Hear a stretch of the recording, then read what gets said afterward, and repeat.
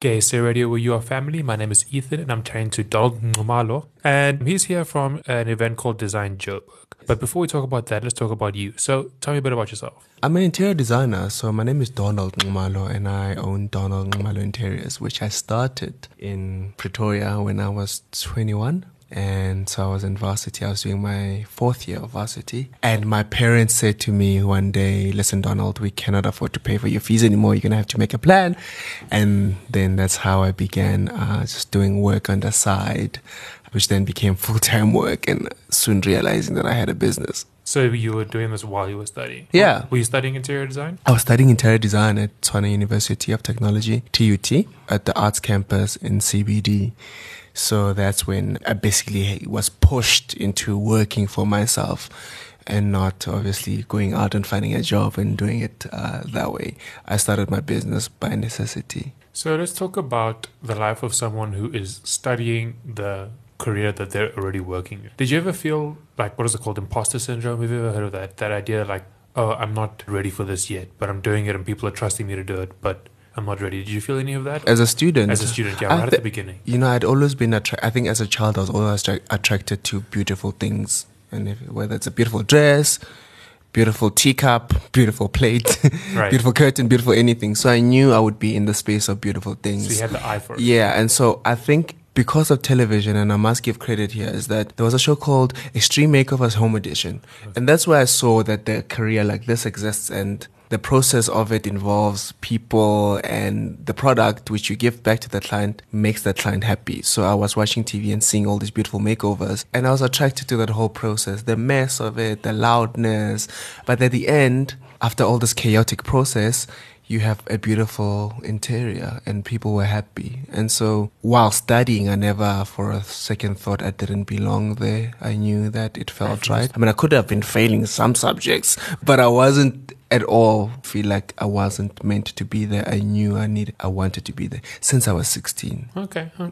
So what does a typical interior design job entail? Like, what do you actually do?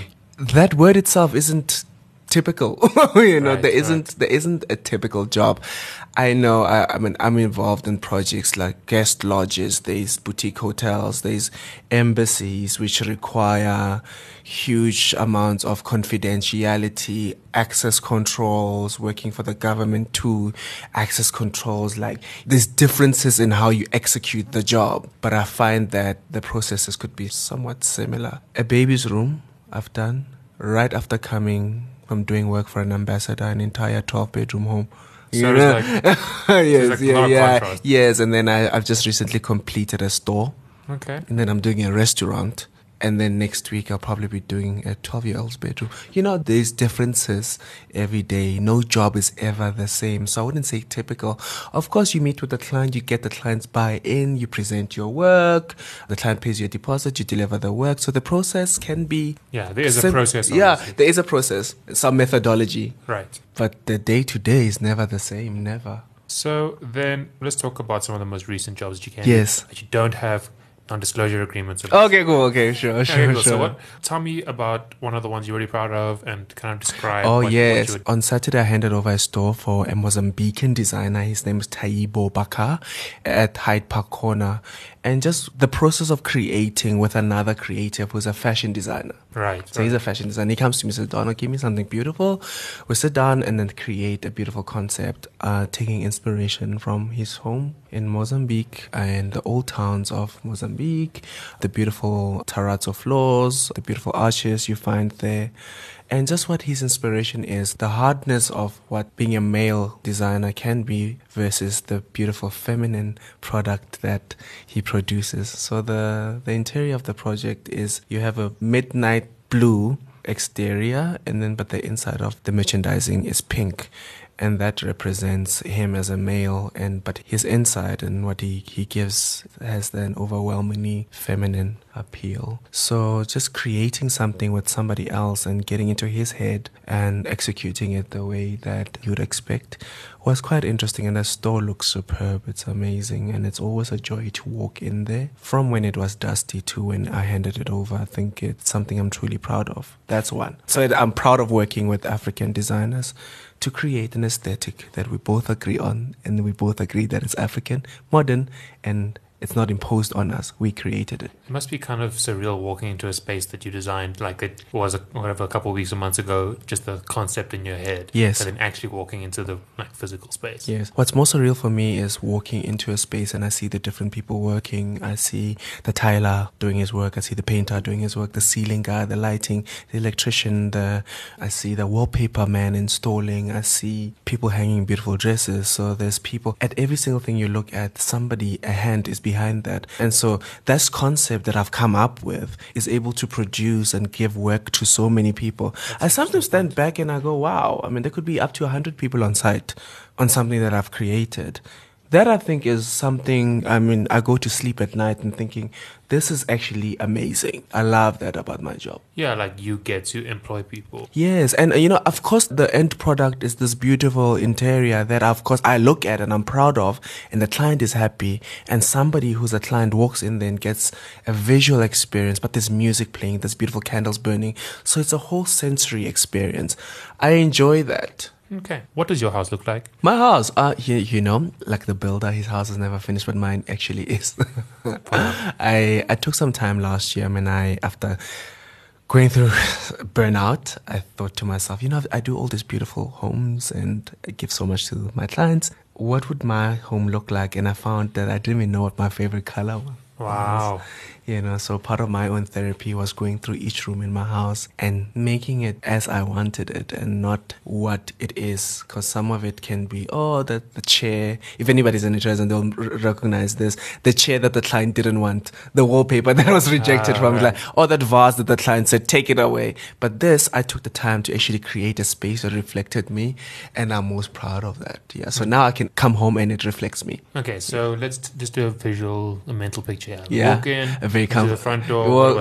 I live in an apartment, a 2-bedroom apartment, and purposely so because in my kind of career and having a furniture showroom would be most likely to be a hoarder. Right. So you force yourself. Yeah, so I forced myself to live and literally living with the bare necessities. So I've got a beautiful sofa, feathered, so it's quite comfortable. It's in a blue denim-y color. And I have one occasional chair for a guest because I don't like to entertain at my own home. I like to have it as a sacred space. I've got a coffee table full of candles. I light my candles every day. I like my diffusers every day. I like to be in a space that smells divine. So it's the couch and a TV on an easel. That's unique. Yeah, no, I love having my TV, and everybody that walks in goes, "Wow, we like your TV." I've got beautiful artwork. There's some artists that I really love, like Banele Koza. I've got that. I've got Nick Walsh hanging over my couch, my sofa. I've got, oh my goodness, some art that I've collected when I was in New York. I've got some objects I've collected when I was in Brazil. So all these things, and being handmade is something that I am particularly drawn to. So my space is my treasures. Yeah, it's all the things you hold most dear. Absolutely. Awesome. Yeah. Okay, so we're going to finally talk about Design Joburg. What is Design Joburg? So Design Joburg is a showcase of the top designers in South Africa coming together to collaborate with different product makers on a platform that you're given, and you basically get a flooring guy, wallpaper guy, and everybody, and you work as a designer. You come up with a concept and you put together a magnificent room. Uh-huh. Yeah, and so you then go, what somebody can look forward to is walking through the Sandton Convention Center and seeing all these beautiful curated spaces and actually get to interact with suppliers, and you're able to see those products in context. So if it's a lounge, a bedroom, a boudoir, any of that, you'll be able to see how it all correlates to in that setting. What's different about it is, you go to some other expos and it's just floorings hanging on the wall, right, or curtains hanging on, with pins. In this case, the fabric is made into a curtain. Right. The floor is on the floor, the bed, and it's laid. Like you actually can visualize what it's actually going to be. Over and above that, you're able to pick your own favorite designer. If you are confused about who to go to, you're able to interact with them. I mean, they're there for 3 days. Interact with them and then get to see what their palette is, what their style is, and what sort of product makers they associate with or collaborate with. And yeah, you'll have a clear idea So, who do you think would be the kind of person who'd want to attend this? I think anybody can attend this. People who are looking for inspiration for your future project or a current project. If you're looking to see what new trends are, what these forward-thinking designers, interior designers, like literally the best of the interior designers in South Africa are going to be there. Looking at what the trail of thought is, what the trends are, the people. So somebody who's got some time out to invest in just keeping themselves up to breast with interior design in South Africa and the trends abroad. Okay, awesome. So, when is the event happening? The 24th to the 26th of May. Okay, cool. And then, I think you mentioned it already, but where is the event going to Oh, it's at the Sandton Convention Center. Center. Convention Center. Okay, cool. So I've got it over here. If you also want to get more information about this, you can contact the people who are running this. 087-470-0591. That's the cell phone number. Otherwise, you could also email margie.peters@media-10.co.za or sandra.barrow@media-10.co.za. But basically, just go to designjoburg.com. It's probably the easiest place to get all the information you need. If you want to style your house, if you have a business that you want to spruce up, and you don't know what you want to do with it, you can see some of the best people in the entire country in one place. So definitely check that out. This is Gay Soweto chatting to Dalton Ngumalo on Gay Soweto with your family.